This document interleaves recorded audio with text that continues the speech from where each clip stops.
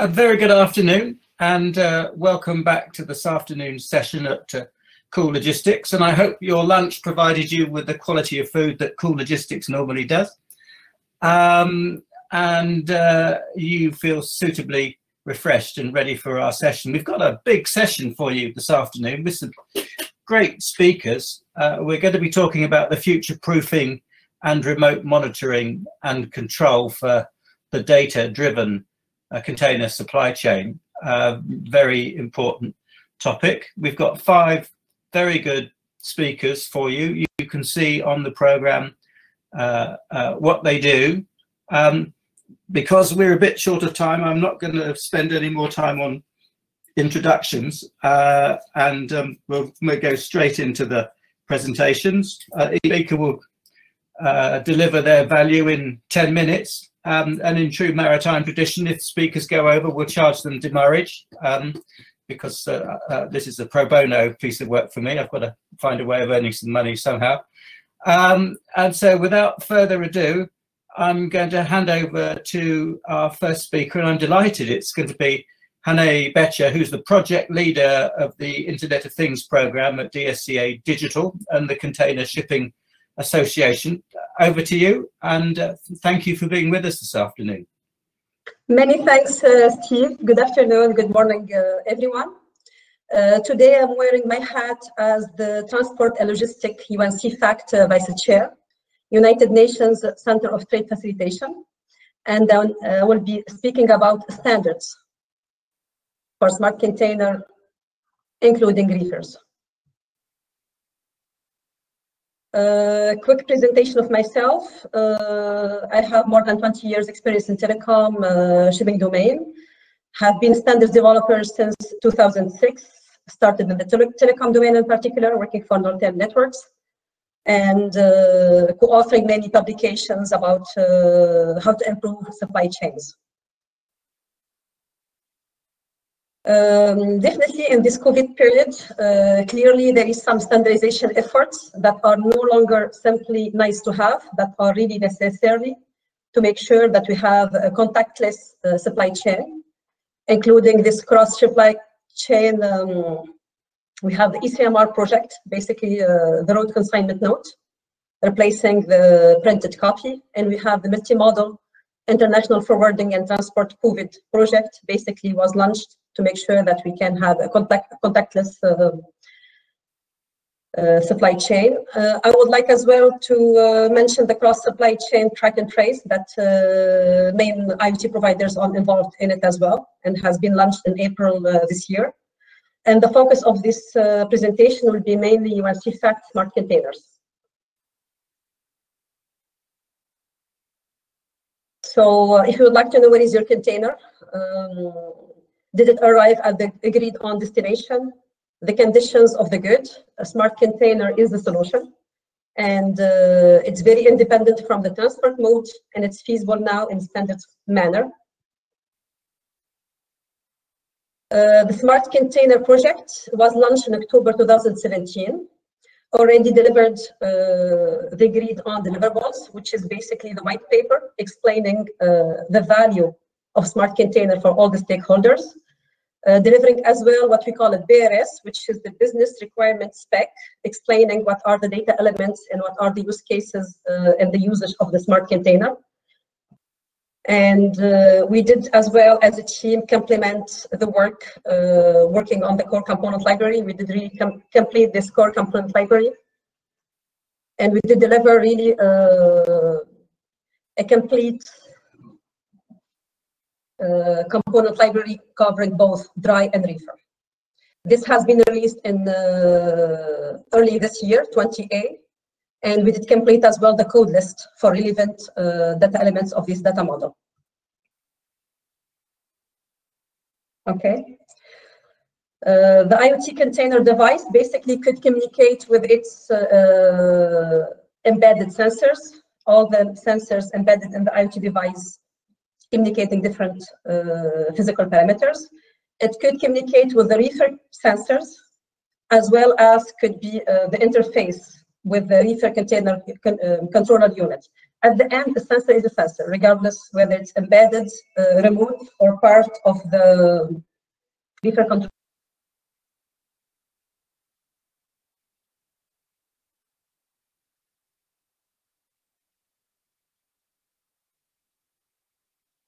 Okay, this is simply a code list showing that if we define very well what is a sensor, we have a clearly sensor category covering the embedded, the remote, and the as well as the reefer as well. Sorry for this. And all this IoT device giving the capacity of the sensors to be sharing their measurements remotely. This is a quick overview of the different steps of the project, basically step by step. The white paper was basically to show the scope and promote the smart container, very high level. The business requirement spec was simply an entity relationship diagram. And we did do that data modeling, which is very generic message structure, agnostic from technology. And the current effort, which is under development now, is the specific API.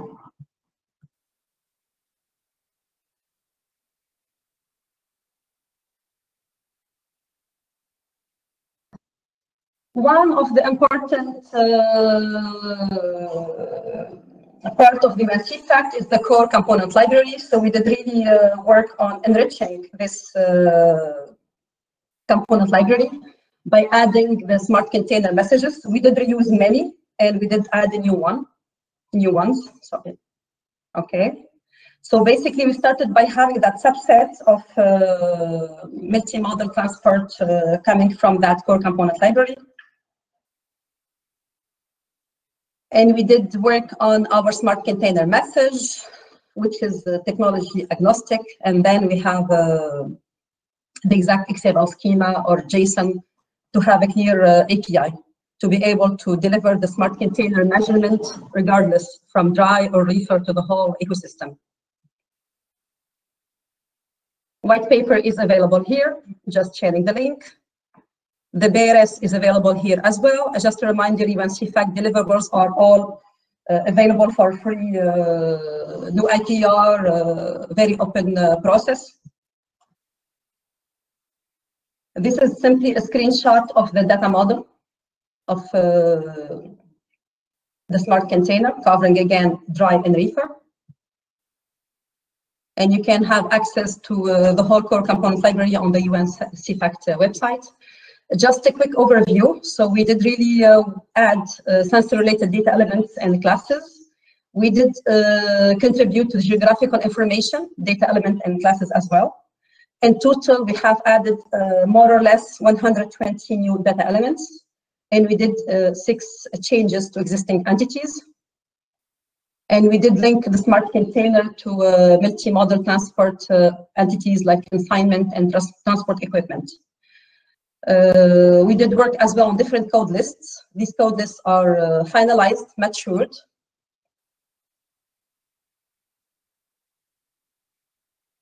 This is a sample of a code list coming out of this project, basically a list of all the sensors that could be embedded within the sensor.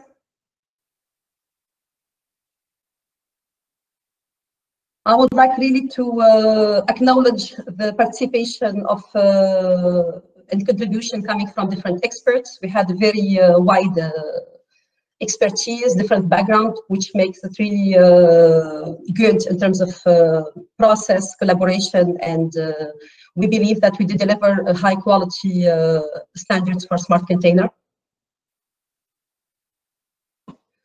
And I would like as well to thank you, the core team that did work on this. So beyond all the active participants, we had really dedicated team working as editors, and we had a good support from UN CFACT chair, UN CFACT secretary as well. Lance, Sue, Todd, Michael, Yaku, very, very active team.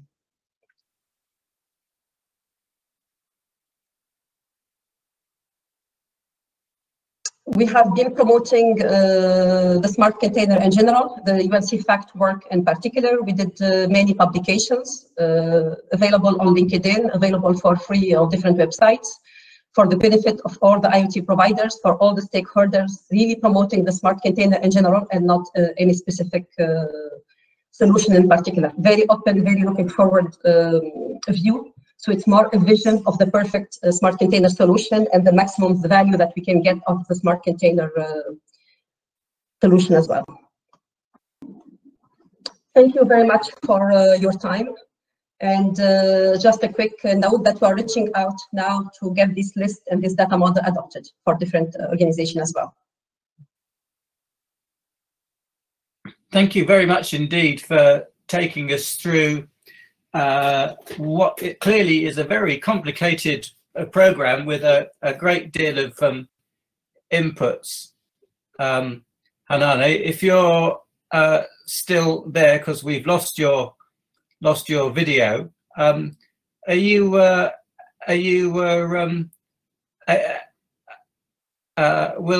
I think we'll do is that we'll come back to you with some questions when we've finished. So let's move on now to Lisa Darcy from Emerson.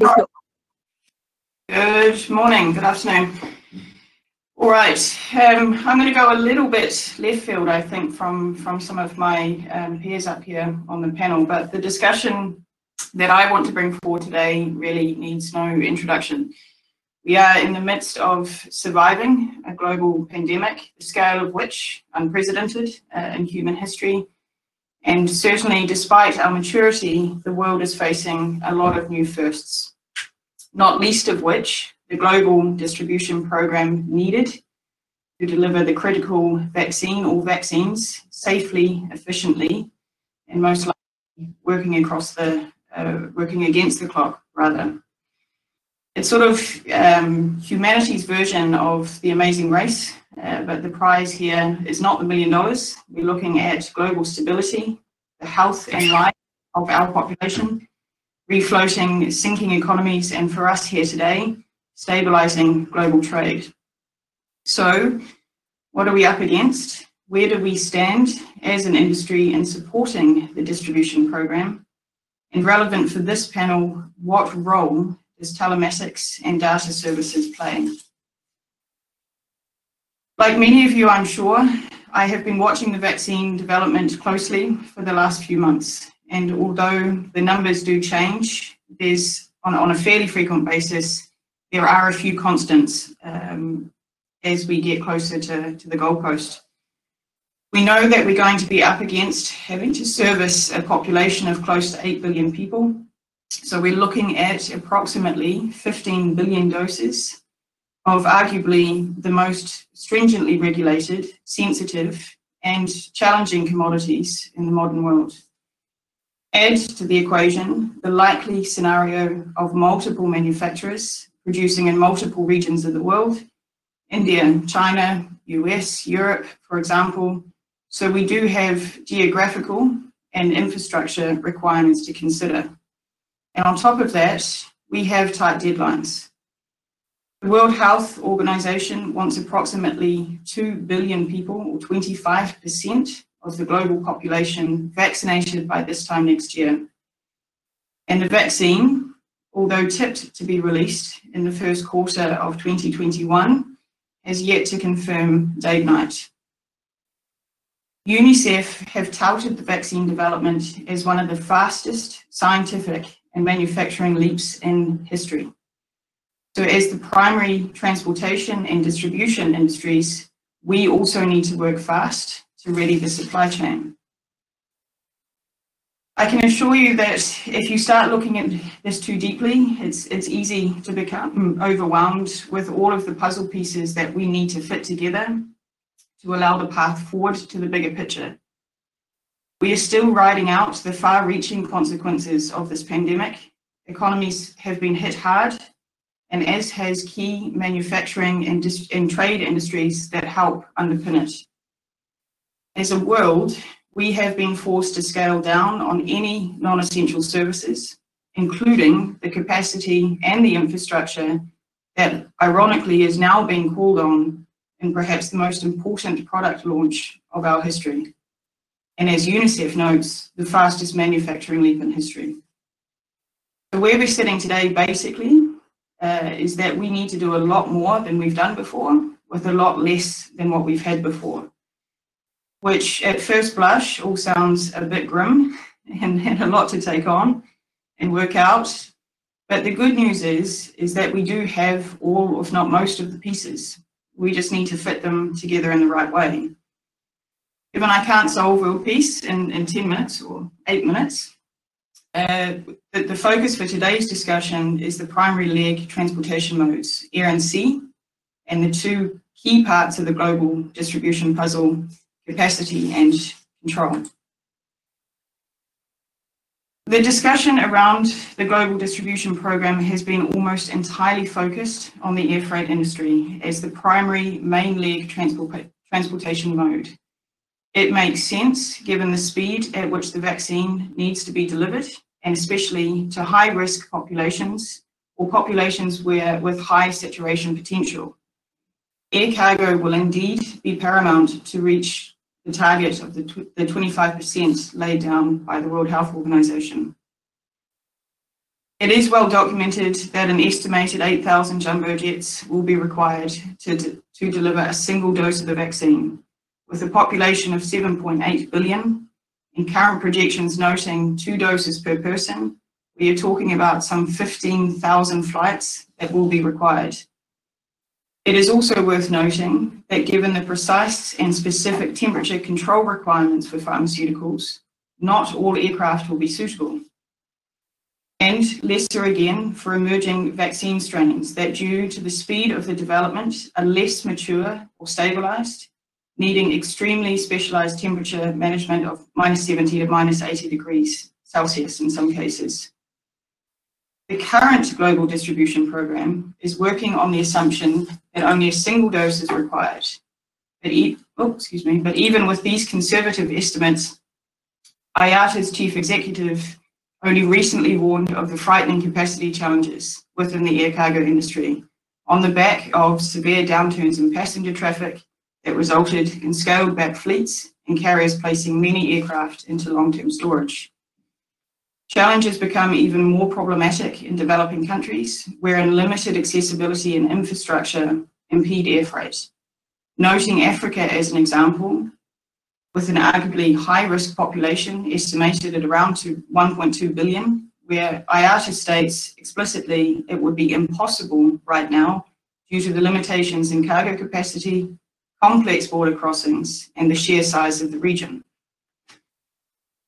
Transporting vaccines from labs to everyone who needs them across countries and continents requires a system of refrigeration that works in every step of the journey.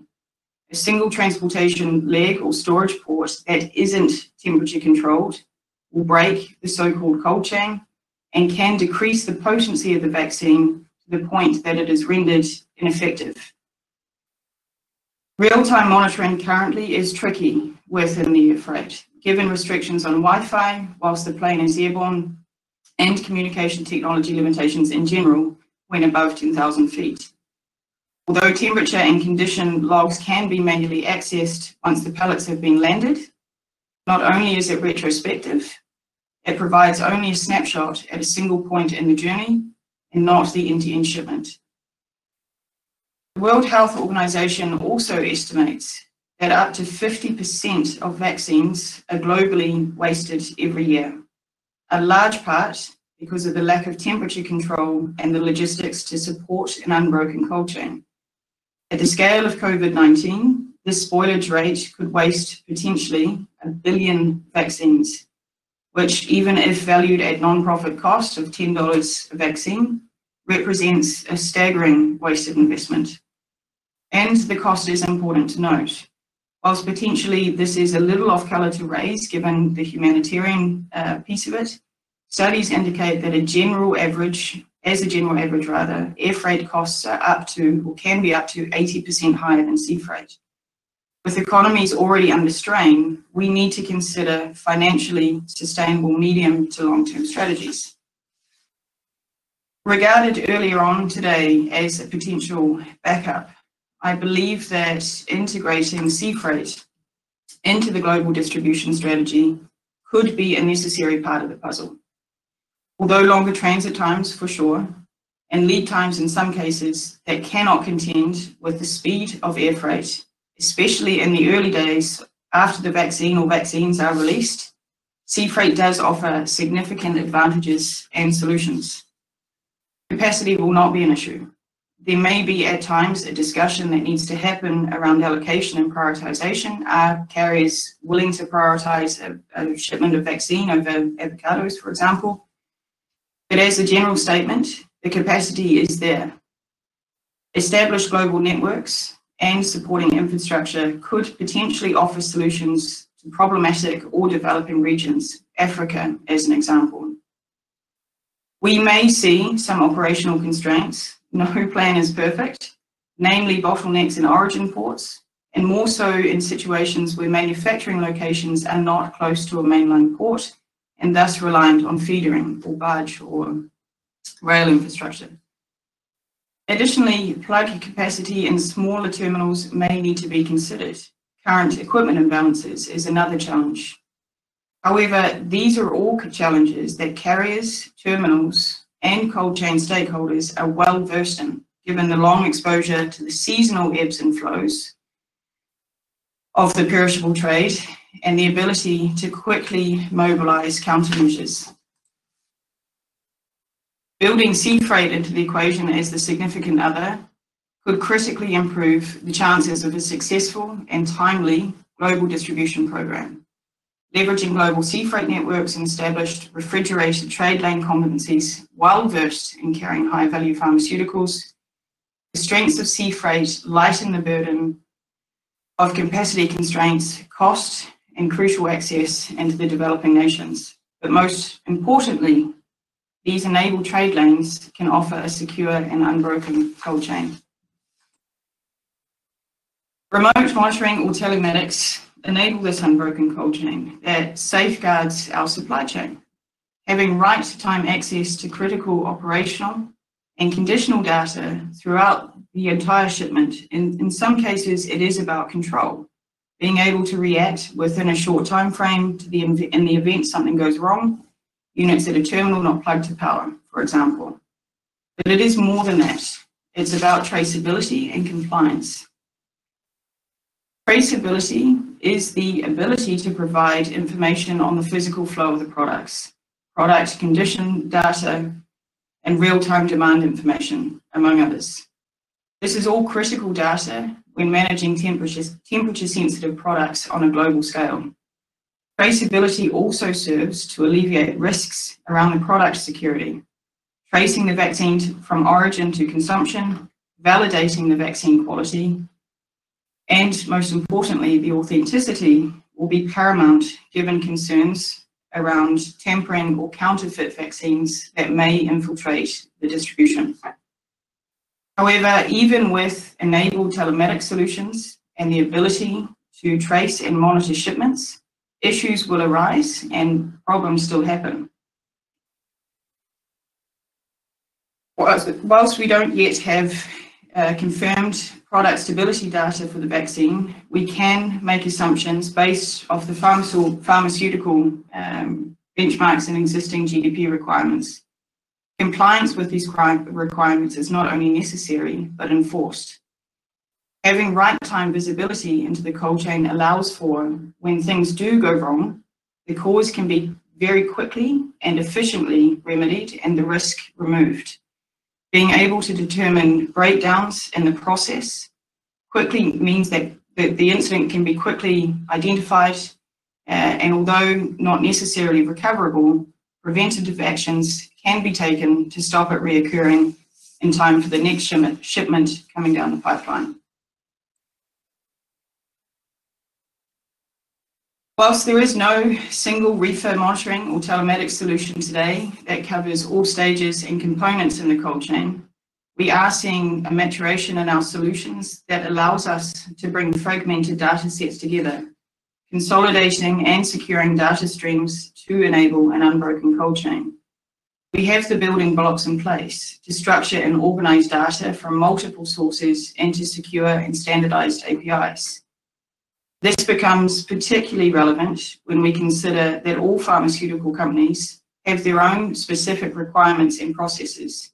So having a framework in place that allows for a unified data model removes the burden of managing multiple independent data sources. Secure APIs would allow for temperature and operating data from multiple data sources to be fed directly to a carrier's endpoint, integrating with their own systems. Some pharma companies are also looking at APIs as a way to integrate this product condition data into their own systems to support serialization and product validation requirements.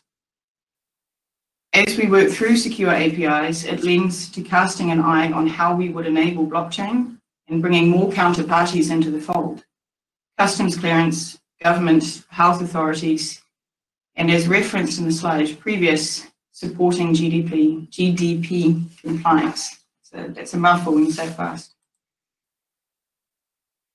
With all our businesses in the cold chain, transportation, cargo solutions, healthcare, just to name a few, Emerson is very deeply involved and committed to working with the industry through these challenging times. Please reach out to us or me directly if you want to discuss anything further I've covered today or how our solutions can help support your business needs. All right, back to you, Steve. Thank you. Lisa, thank you so much for a really important presentation, and I can sense the weight of responsibility that you feel for a project such as this. Just a couple of questions. Have you, and I'm sorry if you don't have data with you, have you any ideas to how many shots of vaccine you could get into one container? And could you just remind us about what are the temperature control requirements? At this stage, to be quite frank, I haven't been able to source data around how many vials would actually go into a sea freight container. So that I actually can't answer off the top of my head right now. But in terms of the temperature specifications, what we are seeing is actually 3 set points that are coming to light. Obviously the 2 to 8, which is fairly well known in the industry. We are seeing some discussion around the -20 to -30 range, and of course recently the -70 to -80 degrees.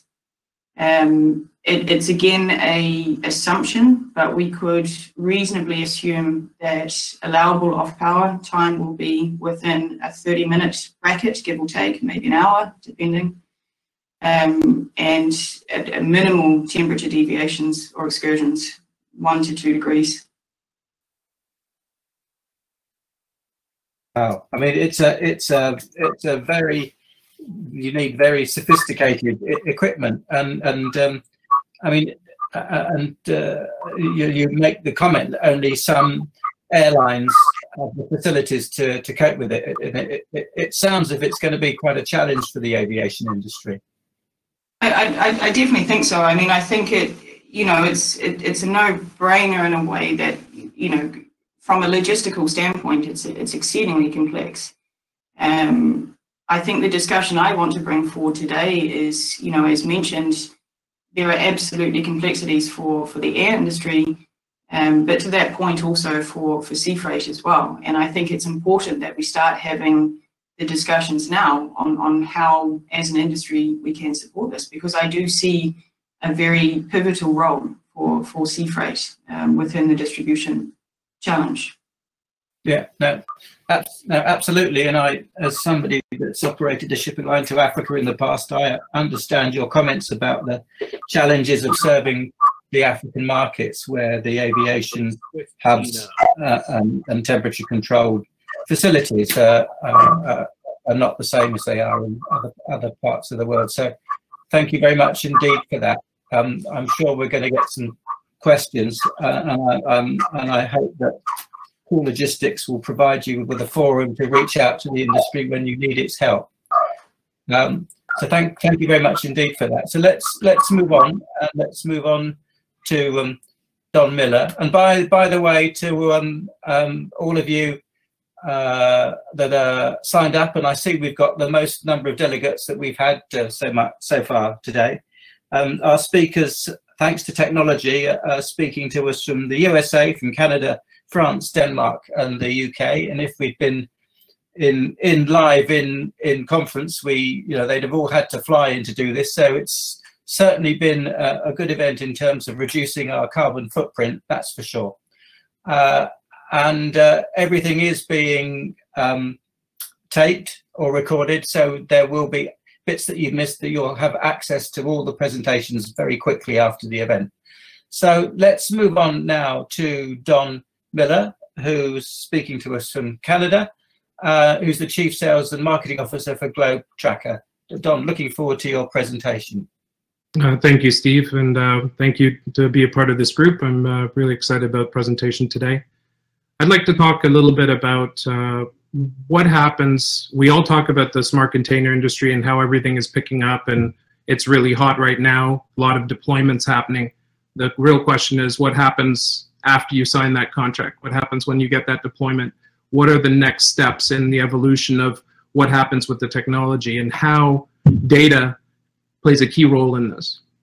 So Globe Tracker, we started off, we're almost a 10-year-old company, but in 2016 we refocused our efforts on cold chain specifically. So we're completely dedicated to cold chain and cold chain management.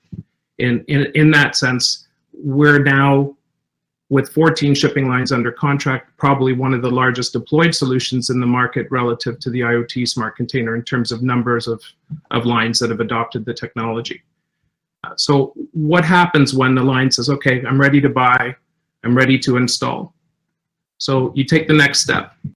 What do you need to support that? Well, right now, with 40% of all reefer traffic going through Latin America, it's no coincidence that we have lots of service partners down anywhere from Chile, Colombia, Costa Rica, even through the Americas, into Miami and so on for global deployments, because it's necessary. It's a necessary evil to try to get the devices and be in the spots on the ground where you're going to have to deploy for the perishable cargoes or the critical cargoes that the customers need. So we look at different options for that, and of course you want to make sure you have a presence in China as well, so that you're able to get these installs at factory, because that lowers your cost and the overall solution. So we have fully trained teams on the ground in China, but this brings up some challenges and it brings up some opportunities as well. So especially during coronavirus with travel restrictions and people quarantining, it's never been, it's not an easy feat to continue to deploy solutions globally when you have this kind going on. So having people on the ground in all these areas at this stage is really critical to the growth. So, now that we talked about installing, here's some of the things that, some of the lines are going through when they start looking at the data. They start looking at what they're getting, what their value is. What you want to be able to do is give them access to previously unavailable data in a way that decommoditize their industry. Because right now, reefer business is still a tight industry. They're still highly competitive. And of course, whenever there's data involved, it actually takes a decision away from cost, which I think is really where the industry needs to go. It's about data-driven value, not about cost, right? So with the data, you're talking about providing a stickier bond with you and your customers through the data, because the data is addictive. We know this quickly that, when we're in a monitoring center or something and the cell tower goes down in some part of the world and customers lose data, they pick up the phone or the email and they email right away.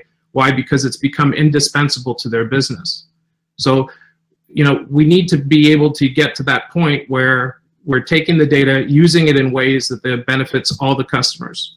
So we've taken a few snapshots that I'll show you later in this presentation about some of the things that the customers have asked for, some of the things that we're developing in order to better serve the customer once the IoT device is installed, that we think for the betterment of the industry will be a huge opportunity. Better understanding the customer usage patterns around the reefers, so you can provide a complete history of the reefer. Alarms, shocks, the trade routes they've taken, the predictive PTI, some power usage metrics can all be used in cutting-edge analytics.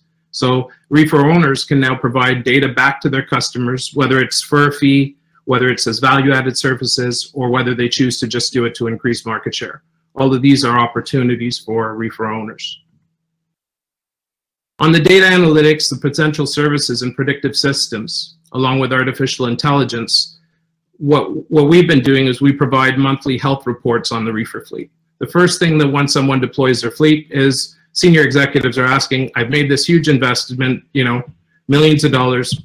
How's the fleet doing? And you need to be able to answer those questions. Uptime of devices, devices that are functioning, those that aren't, what the fixes are, how to intercept a device that isn't functioning, what your processes are around return of that device. It gets far more complicated than just here you go, put this on and it'll work fine forever. The fact of the matter is there's a small percentage of devices that will at some point fail in the fleet, and you're going to have to come up with ways on the ground to swap those out or have them repaired. Analytics on container dwell times and positioning efficiencies can also be built into the analytics packages that you could offer. You know, providing maintenance and repair alerts, advisory services to help improve fleet uptime, maintain reefers in a better condition, and of course, elongating their useful life. When you look at reefer history, you can automate flags for reefers that qualified for maintenance and repair based on the shock and damage events, even compressor use time, and even alarm codes. End of warranty notification systems let reefers get checked ahead of the warranty expiration, so it would save the reefer owner money. These are all back-end tools that are used to save the operator money. GlobeTracker deployed based on the fact that we came in with a model to save the line money, not a method to monetize the data. So they're two different things. If you can show them how they'll save the money, monetizing the data is, you know, the cherry on the cheesecake. If you can provide some analytics on power consumption, so you can see which reefers in the fleet are consuming the most energy. There's some huge savings available in that relative to even bunker fuel costs, because if you can know how much power a reefer takes when it's on a ship and how much power that fleet is taking, you can actually predict your overall fuel consumption and or predict what you'll need to buy in order to satisfy your bunker costs at sea. The ability to provide sustainable and green services, reduction in energy consumption, or compiling big data designed to produce predictive analytics, ongoing development and savings, and reduce wear of the overall reefer fleet. When we go into a customer, we always look at a few things. There's different divisions within each company, and what do they want to see? So we've broken out roughly, 10 positions or so that detail what each person in the program wants to see, and then what we provide is a data visualization for that role. So this way, when you're not just looking at one system, you're actually looking at the same system but 10 different ways. And this allows you to provide and engage the stakeholder and show them exactly what data they need to see, and really remove the data that they don't need to see, so that they can run their business the same way they've run it before, right? So if I take this executive and CSO board, they want the dwell time, the zones, they want the equipment, certainly they want the fleet utilization data, they want to understand the fleet health, things like that. So we've broken out all of these by stakeholder, and we target those to do data visualization pages and role-based landing pages for each one. Booking data integration. So we have some lines that obviously, they have their own IT teams, which are vast, and they'll run their own programs, and then we simply connect an API up to them to share data with them on their back end. And then we have other lines that are smaller or need assistance, don't have a lot of IT resources to be able to even deploy the solution properly. So in this case, we actually take the booking data and bring it into the system and allow them to manage each reefer by booking, which is what they're used to doing, instead of managing it by asset, which is when you've hooked up the asset, you've got an asset ID all the time. But if we match the booking number with the asset ID, now we can bring in all the import, export, full or empty, the location, proof of delivery, the temperature set point, the commodity, all of that can be brought in, and we can then run from the platform. They can run it just like they would run their business, and this is all tied into their back end as well.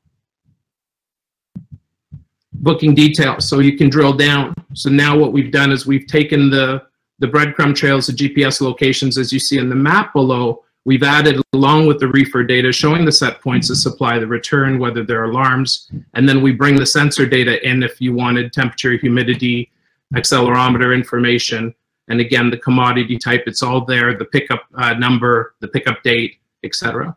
And this is a full integration of the reefer data, how it would look into the data from a shipping line so that they can manage it right off the platform. Dwell time analytics. So obviously understanding where containers have been, how long they've been there, and what it looks in their supply chain versus in transit. We do have several lines that actually work with this pie chart on the ground to make sure that they're turning the equipment as much as possible to keep it out of the depots and terminal zones so that they're constantly moving, because a box is moving is a box that's making money. So they've actually been quite effective at using this as a tool to be able to increase utilization of the overall fleet. Real-time API monitoring and event-based notifications. A big mouthful for sure, but this is exactly where we see it going. You've heard Hanan speak, you heard Lisa speak about APIs. This is exactly what's happening. The request times, the base notification. So once an alarm comes in, it's actually sent via API right through to the customer. Currently, we pull the reefer every 30 seconds for alarms. So it's actually quite a fast service. And you can see how request times and counts are all monitored. And soon you'll get a metric of where your high growth requests are coming from, where they're not. And so you're going to be able to really streamline your business, but offer your customer a better control and a better service through the API requests. Role-based utilities, depending on your position in the supply chain. So we're talking about, again, like those 10 roles, how we're going to be able to visualize screens for each stakeholder and show them the counts of when records are created, the assets, the serial, the firmware, at what stage their fleet is at, for example. This is one of the examples. Interactive tools, so sharing and publishing custom control variables. So you're able to now take the data, start utilizing it, and count asset records when they're received. And you can see different spikes and lull times depending on the activity in the business of the customer. So extremely high active times and low active times. And again, you're coming up with data metrics that are then mineable over time to improve the overall operation, and the line can make predictions on the fleet utilization.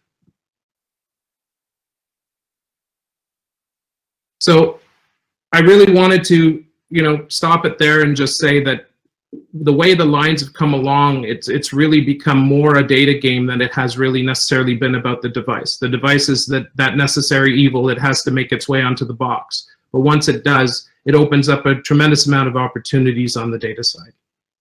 Thank you.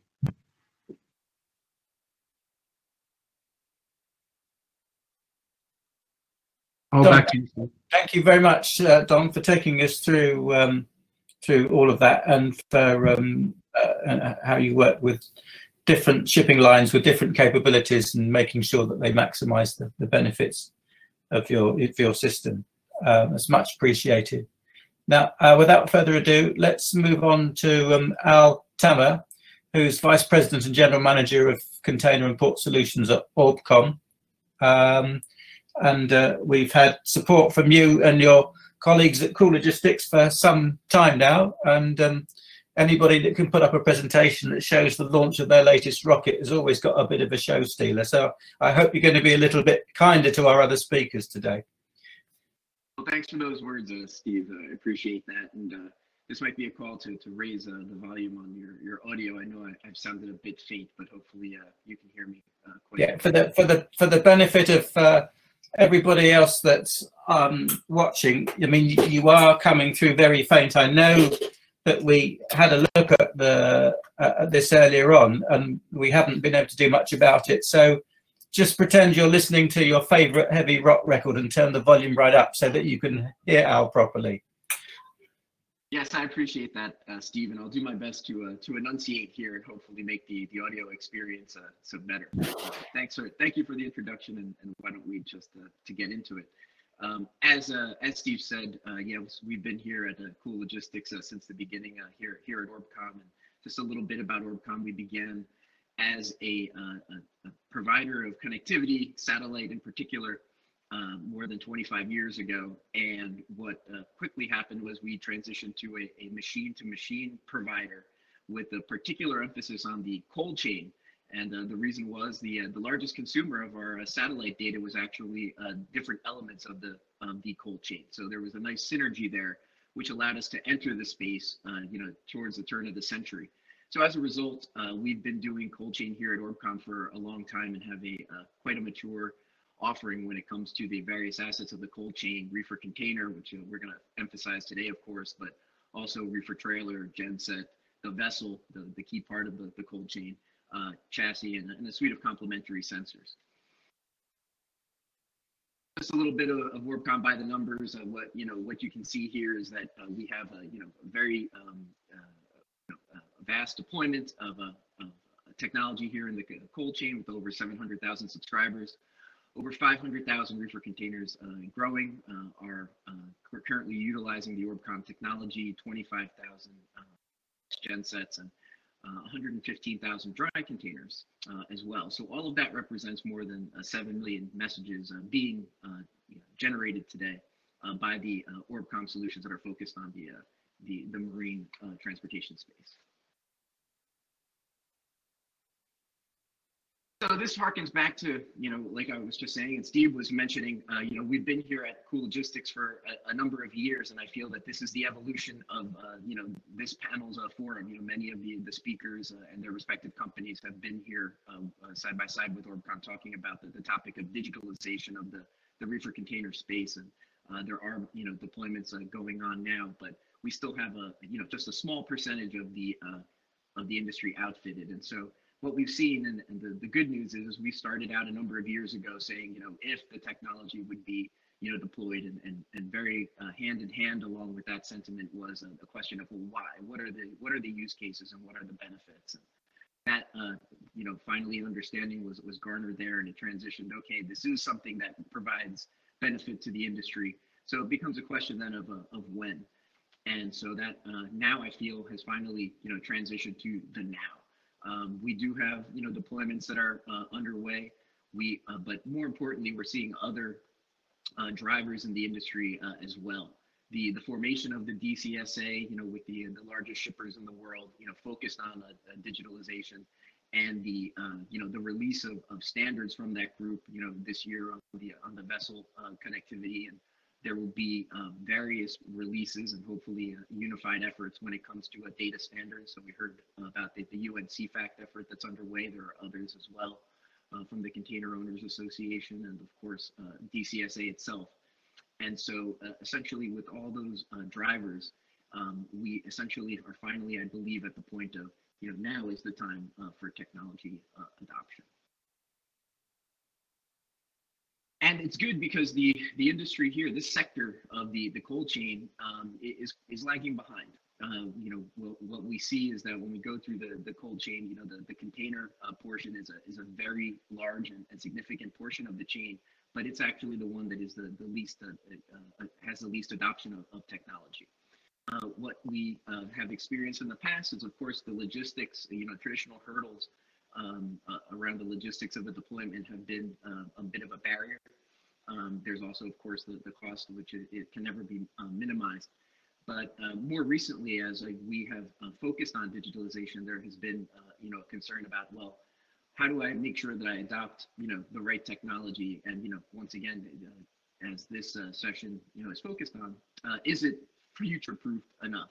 And so we'll talk about that a little bit more.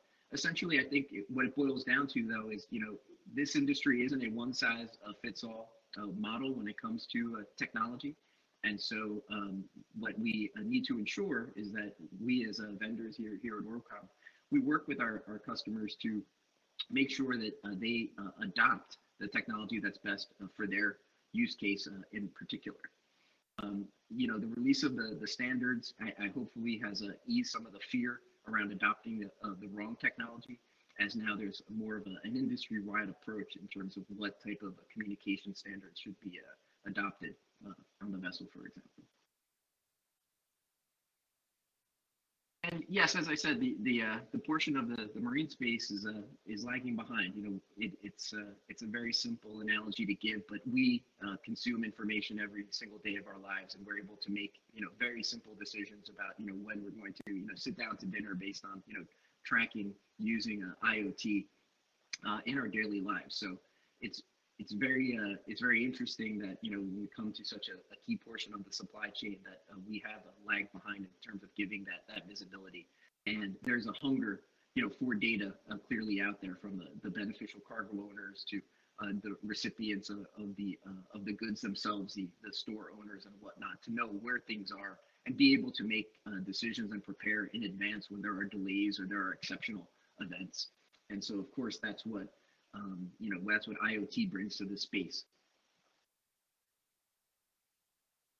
And when we just take a high-level look at the cold chain, itself, what we see is that, you know, we need the data so that we can apply those things that are in the top bar to that data, right? It's not just about, you know, okay, I have the temp and I know where the location of the reefer is. But with, you know, large lakes of data and large data sets that have been accumulated over time, we're able to apply all of our vast computing power to, you know, use advanced algorithms, machine learning and artificial intelligence to help not only maintenance and repair type decisions that benefit the shipping line, the container line themselves, but also decisions that help, as I said, eventually the more end users further down the chain, such as the store owners, the warehouse, you know, suppliers, the wholesalers, who are expecting the deliveries of those goods and expecting them to arrive, you know, with integrity.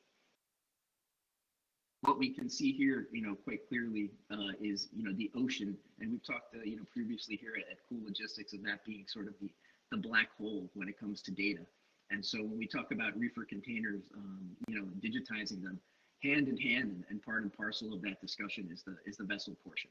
You know, it's not good enough to just be able to accumulate data when those containers are traveling on land. The portion on the vessel is a key not only to achieving efficiencies for the ship owners, but also for providing that real-time visibility back to the people on shore to know the status and health of that reefer and make sure there are no exceptional conditions while it's there at sea. And so, you know, what we see here, and I'm in New Jersey, as Steve mentioned earlier. And here Orbcomm has a fairly large presence when it comes to the portion of the cold chain that goes over the road. And what we've seen is in a more mature sector of the market, just what can be harnessed by the vast accumulation of data. And so, you know, when you look at some of the integrations that happened, Dom just spoke about the integrations that need to happen, you know, from the shipping line customer who adopts this technology, you know, doing the integrations with the back-end systems and the booking systems to give that comprehensive view to that customer. But the data also needs to be propagated, you know, beyond just the shipping line and their uses. It actually has to go out to the greater supply chain. And so what we see in North America over the road, for example, is that sharing of data amongst these various disparate parties that give a clear visibility, you know, to the status of the shipment beyond just where it is, but when its arrival is, and tying it to various compliance documents, driver information, all to provide a comprehensive view, which is essentially what we're trying to get to. And so we talk about many things about blockchain and the end-to-end supply chain. The linchpin of that right now is reefer container. And so we need to get to the point in this industry where we can actually, you know, harness this data and share it, you know, more openly. I think we have gotten a little bit away from being so reticent to share data. I think that, you know, the environment has changed a little bit. We are in a competitive space, but we have seen the value of being able to share that data, you know, with other parties beyond just the data owner. And that's clearly what we're seeing here in North America over the road. So looking ahead, you know, the topic of the session is about future proofing, and you know, one of the largest questions I get from, you know, prospective customers, you know, is how do I ensure that I'm selecting the proper technology? And you know, that decision has to be based not only on your outlook today, what your current needs are for your operation today, but also looking forward of what's coming down the road. And nobody wants to make an investment, of course, in a technology that's going to be obsolete, before the life of the reefer container. That's the ultimate goal, is trying to line up those life cycles. And the key to making a decision, and this is really at the of our industry today, is being interoperable, and that has many different meanings. There, as is represented here on the panel today, there are many different telematics players, and so that means there are various different devices and systems that are out there today. In every industry, there's a reluctance to be tied into just one vendor. So I think you have to make sure that you are choosing a solution that is ready to accept data and from various devices and various other systems. I think you also have to look at the who's not represented here on the panel, but the OEMs themselves who have entered the telematics market as well. Those systems are new, but obviously going to bring a lot of power and gravitas to the market, because they're backed by the actual manufacturer of the reefer. So potentially, delivering data sets that might be exclusive to those OEMs. However, those OEMs can only offer a shipping line, which generally has a mixed fleet, meaning reefer containers that come from many different OEMs. Those OEM telematics devices can only offer a solution for those OEM containers. So that doesn't solve a customer's entire use case. Selecting, once again, something that's interoperable, that's able to not only accept data, but also control those various telematics devices is key. And some of that also has to do with the ability to communicate with systems that are set up, meaning from a communication technology. And I think there is the vessel, and I'll talk about that here once again in the next slide. Standards compliance, of course, is key, and we talked about some of the standards that are being output by the DCSA and others. And I'm here almost at my last slide, Steve, so appreciate that. So that's also key, and if we have certified safe type device standards coming out by the IMO as well, also very important, to be aware of. And of course, you have to be forward-looking, and that doesn't only mean, well, do I have the latest technology, right? Do you need 5G in a device today? Probably not, right? If you have it, it is a nice to have. But that's not really the limit of what forward-looking is. I would say forward-looking in terms of, today we're talking about reefer container, but every shipping line also has, dry containers and other assets out there. So when you go back to interoperable, you want to ensure that you're getting a solution that's going to be interoperable with the technology that's put on those other containers as well. Not only from the integration of the data and the visibility portal, but also, once again, from the communication standards. So to drive it all home, and this is also where the DCSA published their recent standards. This is the key for being interoperable and how you should select your solution. At the end of the day, it's not a one-size-fits-all market. You have to make sure that you're selecting technology and a solution that's going to best suit your use case. And when you look at the standards that were put out for the vessel, it's interesting because there were many different technologies for communication that were ratified as part of that standard as accepted, right? Even when it comes to cellular, there was a call out for 2G versus 4G. Bluetooth and LoRa, this list out here is not exhaustive. So when you select your technology, you don't have to go and adopt the one that's going to cover the whole spectrum. And this is, speaks back to the one size fits all. What is your use case? You normally have vessel sharing agreements. You want to make sure, and this goes back to interoperability, that you're going to select a solution that not only covers your own reefers, but that it's going to cover the reefers that are owned by your vessel sharing partners. So there has to be compatibility, across those technologies. So the vessel system that is selected needs to be able to accommodate for those different technologies. If you have one shipping line that's employing LoRa, but their guest reefers all use cellular, that obviously provides a gap in the visibility right there. So when you employ that vessel solution, it has to be modular so that it could be expandable if needed to accommodate for those other reefers. Similarly, you can have something that's fairly universal like 2G. Most of our telematics devices today that are LTE also fall back to 3G and 2G. And 2G is something that is very universal and also penetrates very well on the vessel. You know, it doesn't seem sexy to say I'm installing a 2G network on the vessel. That's old technology. Wait, what are you talking about, Al? That can't be future-proof. But the truth of the matter is that all the telematics devices today do fall back to 2G, and 2G propagates very well on the vessel. So it tends to be a very universal type of technology to adopt. It's interesting that, you know, one of the largest shippers in the world, you know, who's on their second generation of vessel technology, started out with a 3G system, you know, some years ago. And as they upgraded to the next generation, they decided to employ 2G. And it's for those reasons that I just mentioned, and of course more. But that's one of the key linchpins. Something like a 4G system, similar to like a LoRa, can be fairly restrictive and not necessarily universal and plug as play as others. So that's just a brief outlook into, you know, some of the choices that you have out there, and some of the different factors that are key, and really what it means to future-proof a solution when you're making a decision today. So good news is, you know, the time is now. As I said earlier, we're not in the if or the when. We've finally arrived at the now, and the technology is there.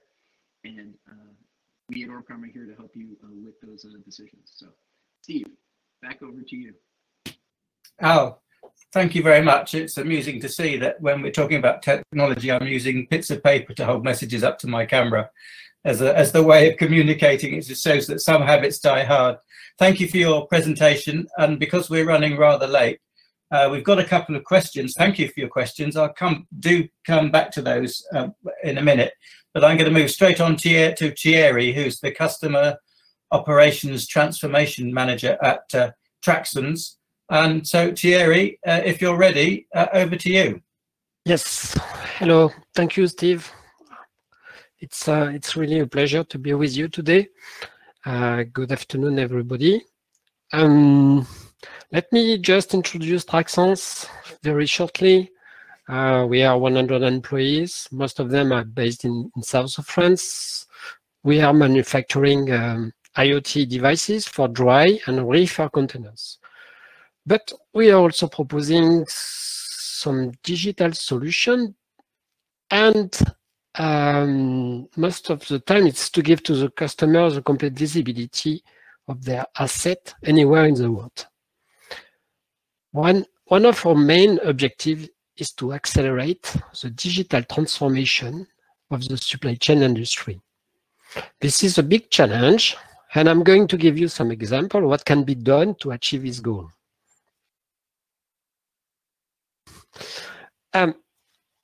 Reefer deployment is going on, is in progress. It's slow, can be complex.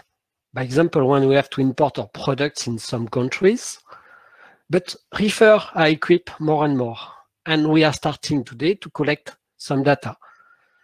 Let's call them big data, even if it's not yet so big. Okay. In another hand, we are having more and more demands from our customer to track and monitor their asset. Shipping lines are asking for information during shipments, like ETA, but they're also asking for reefer advanced notification on temperature variation, on power duration in some places, etc., etc. So this is the reason why Traxens start to develop some added value services using reefer data. Let's take two reefer shipment case and see what can be done with data. Okay. I hope that everybody knows what is a hot stuffing. It's like put some boiled oil in your fridge, and you will see that your fridge will start instantly to cool down. To cool down. On this graph, okay, you can see that this reefer spans 3 to 4 days just to cool down the cargo. Okay, high energy consumption is the first consequence of this hot stuffing. But we may see some premature machine failure when this kind of thing is repeated over the time. Okay. Another example is the cold chain interruption. Cold chain interruption is quite easy. A full reefer is power off for a long period in a terminal, by example, and there is an impact on the container temperature, but there is also an impact on the cargo itself. The ambient temperature, the container age, the isolation, and some factor should be considered in our analysis. But in the first step, we can use the hot stuffing data models to identify severe cold chain interruption. As there are similarities between there are some similarities between the two models. Okay, let's see now what can be done with the data. First of all, we need to clean up the data. This is called the cleansing. Yeah. So we have to transform the big data to smart data. We need to define some parameters to start digging inside this bucket, okay, this big bucket. We are going to look after the delta between the supply and return temperature. We are also to segregate the data, by example, to apply this research to a shield cargo, because it's maybe where the impact is quite more frequent. We are identifying some time frame period when the reefer is full and when the reefer is on, for sure. So next phase is to group all individuals. I mean individuals, it's all time period where there is something wrong with where there is some delta between the supply and return temperature. So we have to group all the individuals between distinct population. This is producing this strange graph here. It's with a lot of earthworms. You understand earthworms? It's a small snakes. Right? This is strange, but in fact, when they are long with the same colors, it's quite good news. It means that we are identifying some group of individuals, some clusters, with the same variation of temperature between the supply and return. This graph is a multi-dimensional data set represent in 2 dimensions. The first time that I have seen this graph, it was very strange for me, but it's quite simple, really. It's really quite simple. So with this, first step, first phase, we can start to do some statistical analysis. We can try to figure out what are the temperature dispersion, what are the slope of the return, because the return temperature is having a certain slope, so we can try to work on it.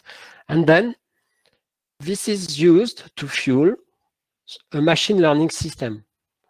I'm not going to spend too much time on it, but it's quite intelligent. This is where you can start to see some intelligences in the data. So there is some machine learning program to help us to identify this kind of events. Okay, so we are fueling this machine learning system with our data, and then after some iteration, because this needs to be done multiple times with a lot of data, we are able to identify automatically after 6 to 12 hours hot stuffing, or after 6 hours a really severe cold chain interruption event. Okay. So what can we do with this? So we are using smart data to create added value services, which is going to deliver immediate and tangible value to its stakeholders. All actors are connected. It's challenging for industry. We can see today that BCO are demanding more and more information data, like feedback during shipment. Shipping lines are pushing to publish reefer data online to create intelligent notification, specific alarm, etc. This is a big change for the industry. Complexity of these changes are higher than the complexity of the technologies used to analyze data.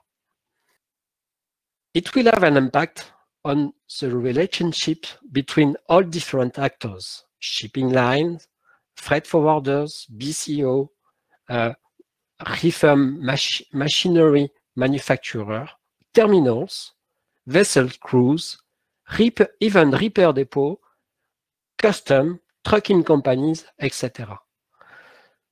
At the end, it will develop a collective intelligence between all the actors. And this is why it's so interesting. Thank you.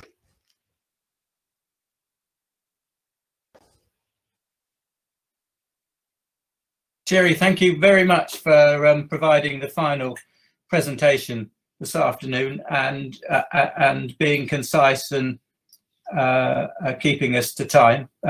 Some interesting takeaways there. Thank you very much indeed. And thank you to all our speakers this afternoon. We've got a few questions. There's one from Vicky Vandenbroek from MSc asking if the data is based on real time and also when the reefer is at open sea. And Hannah talked about the different sensors and how the reefer is connected. So I'm not sure she's still here, but perhaps I can ask you. Okay, cool. Is that a question you'd like to answer? Would you please just repeat the question? I'm sorry, I did miss that one. That's okay. Vicky Vandenbroek of MSc is asking if the data is based on real time and also when the reefer is at open sea, and the inference being about connectivity, I guess.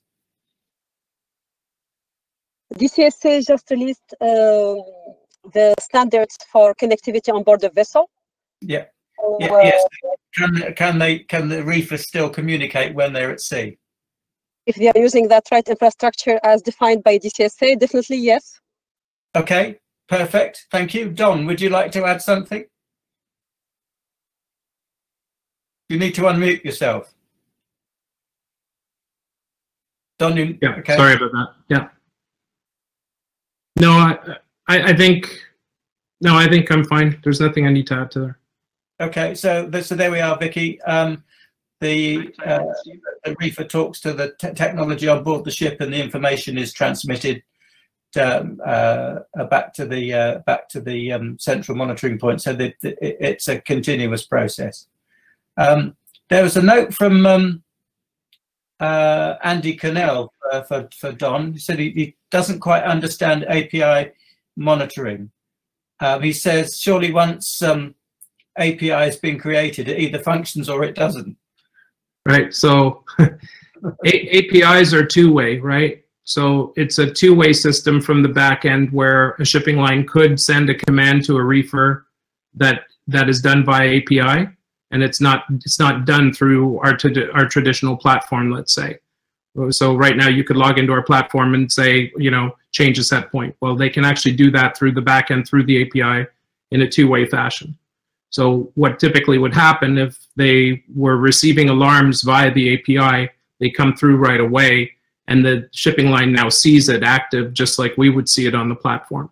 So it is an interactive part of the solution. And we're even talking about going a step further. So when you have a geofence where you need an activity to happen, or your container reefer is leaving a geofence, you could then have a triggered API call to change the reporting cycle of the unit to satisfy the use case for that particular shipment. And that's all automated. I hope this helped to answer the effectiveness of that type of system.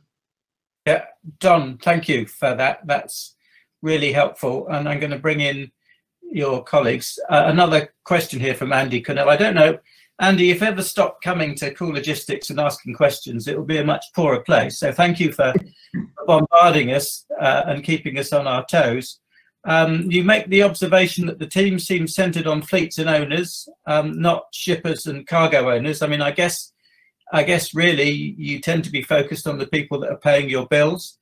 It's an automatic reaction, but I quite agree with you that that we haven't really talked about shippers and cargo owners, or they may have been referred to generically. Thierry, is that something you'd like to address?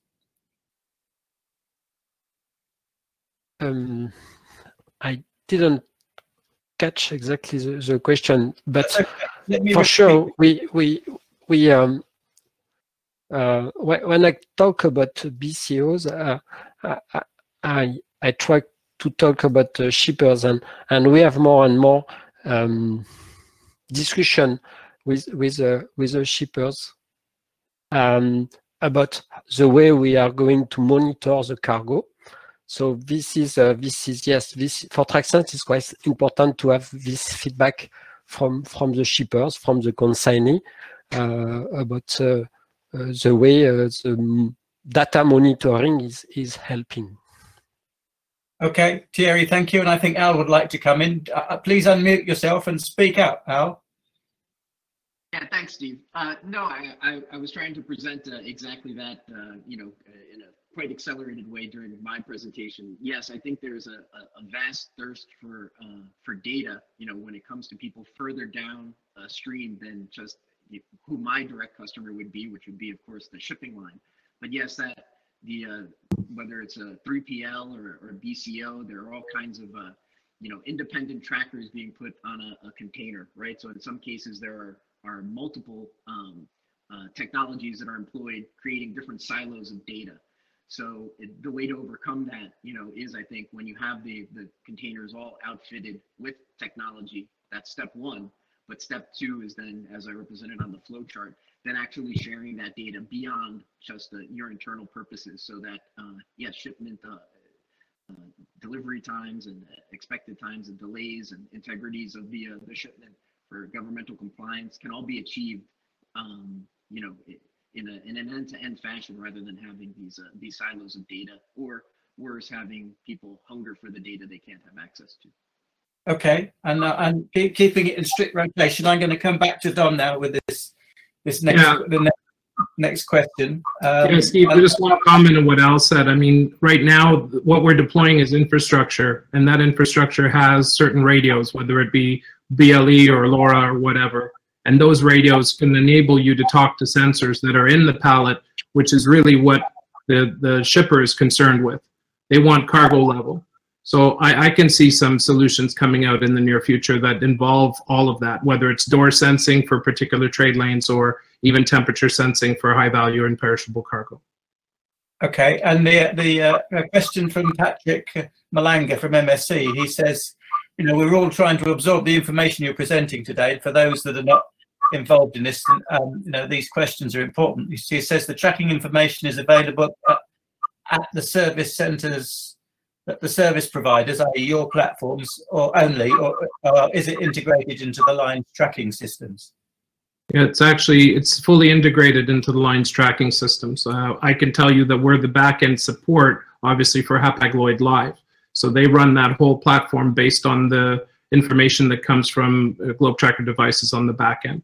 So it's entirely Hapag-Lloyd platform that they run to their customers, but we're supporting it with all the information and the data on the back. Okay, terrific. All right. Well, one question come in from Johannes Naninga at Guangzhou Port Europe BV. Are there examples of blockchain created for specific reefer flows? I guess that means trade lanes, assuming that the reefer flows like pharma, food, etc. need more and more secure supply chains. I could take that one. Currently, to date, there's a few trials that are ongoing around this. There's a couple of companies, one in Australia, there's another couple of companies in Europe that are attempting to start to do this. Obviously, we do see that, you know, the platforms like CargoSmart and Intra E2 Open are also delving into that whole piece of the blockchain, and of course TradeLens. I think as providers here on the panel, we're all critical to the blockchain piece, because what we do is we take the human factor out of the data. We're all providing sensors and machines and devices that don't care who you are. They report at the right time, always on time. So it's really, with blockchain, what you put in is what you get out. I have a feeling that monetizing that fully outside of big guys like Walmart, where they're forcing their suppliers to do it, is still remaining to be a challenge, and that's why it's taking so long.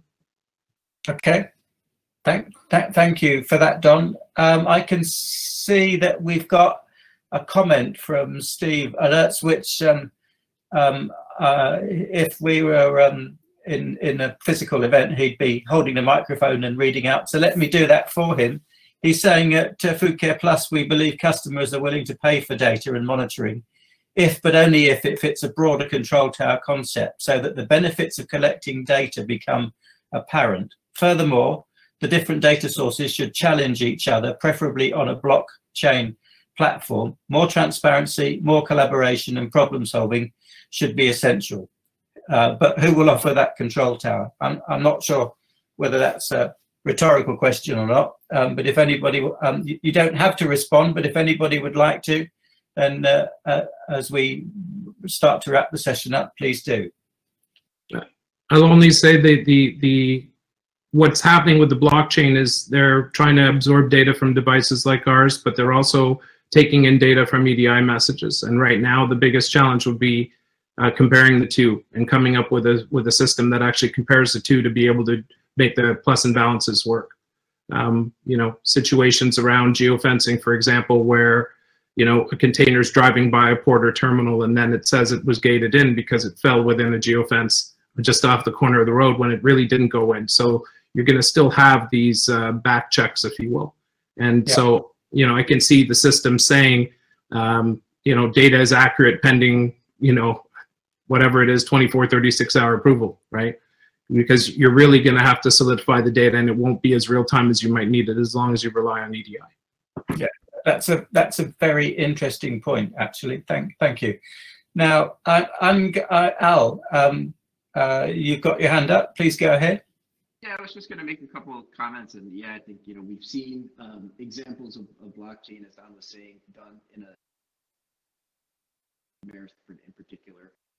Some over the road here in North America, as I mentioned also. Just on the last comment that was made, it's interesting. I think the fact that, you know, people are saying they're willing to pay for the data goes to show just how starved they are for the data in this sector, right? How there is a dearth of visibility, you know, to people downstream from the shipping line. And so I just wanted to kind of emphasize that, like, that goes to show how starved we are for the data. And then I'd say, looking forward, as we do digitize this space, then I don't think people are going to be willing to pay for it unless it's an actual premium, as also was embedded in that comment. Just right now, there's such a thirst that I think that's what's driving the need. Like, we're actually willing to pay for it. Please give us data. Yeah, no, you're quite right. And thanks to Steve for that comment, oblique question, really. And maybe next year we can get some more input from the the people involved in the final mile delivery and the supermarkets themselves about this issue about data and what they'd like to see, because I'm sure it would help them the more that they knew about the condition and ETA of their cargo with their ordering process. I'm going to have a final check-in with Lisa, if I may. You've had a chance to listen to the discussions going on in this sector with the shipping lines, and what are your takeaways from this afternoon in terms of the involvement in shipping lines and what you've heard? And sorry, Steve, in terms of the just generally where we've got to in terms of our discussion on technology and integrating systems. Do you go away thinking that the shipping lines are at the right level of development to provide part of your solutions, or have you got any further messages for it?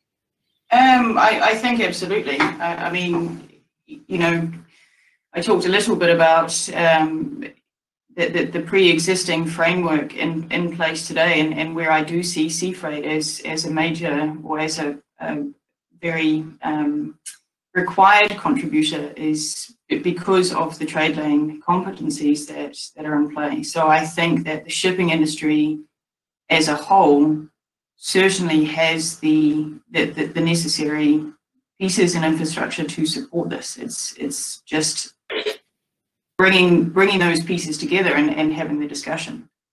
But you know, absolutely, the industry overall has made leaps and bounds in the last few years, and we're at a level now where we can start discussing things like data integration, third-party APIs, irrespective of data sources. You know, this is all part of the building blocks, right? So yes, I 100% think that we have the capability and the competency in the market, in the industry, to support this. Good. Well, thank you very much for that vote of confidence, and you know where we are when you have some further questions for us. So thank you all to our speakers. Quite a complex technical session to pay attention to. So thank you all of you delegates that have been with us throughout the day. I hope you've had an interesting, stimulating and varied day as much as I have. So thank you to Thierry, to Lisa, to John, to Al, and of course to Hannah, who opened the session for us. And to all the other speakers today, and of course our sponsors. And I shall hand you back to the delightful Annalise. Thank you so much, Steve. And yeah, the final thanks goes to you. You have successfully delivered the first day of the Cool Logistics virtual event, and it has gone pretty well. I know we've had some technical issues, but we have brought people in from all over the world, and we are trying desperately to keep this community together. And I certainly feel at the end of day one that we've made a brilliant start. We have 2 more days to go. I hope to see all of you for the next 2 days. We do still have the awards ceremony this afternoon in half an hour, 4:30 UK time, British summer time. It is apparently summer, although the weather's telling me something different still. So we will see, hopefully, all of you in half an hour, and also tomorrow. I just want to, it's going to look very odd, but I am going to singularly give Steve a round of applause and thank everyone for your patience and your support. Thank you so much, everyone. We really appreciate it. We will see you in half an hour for the awards, and tomorrow morning for another full day of sessions. Bye-bye. Thanks to the excellent speakers. Well done, everybody.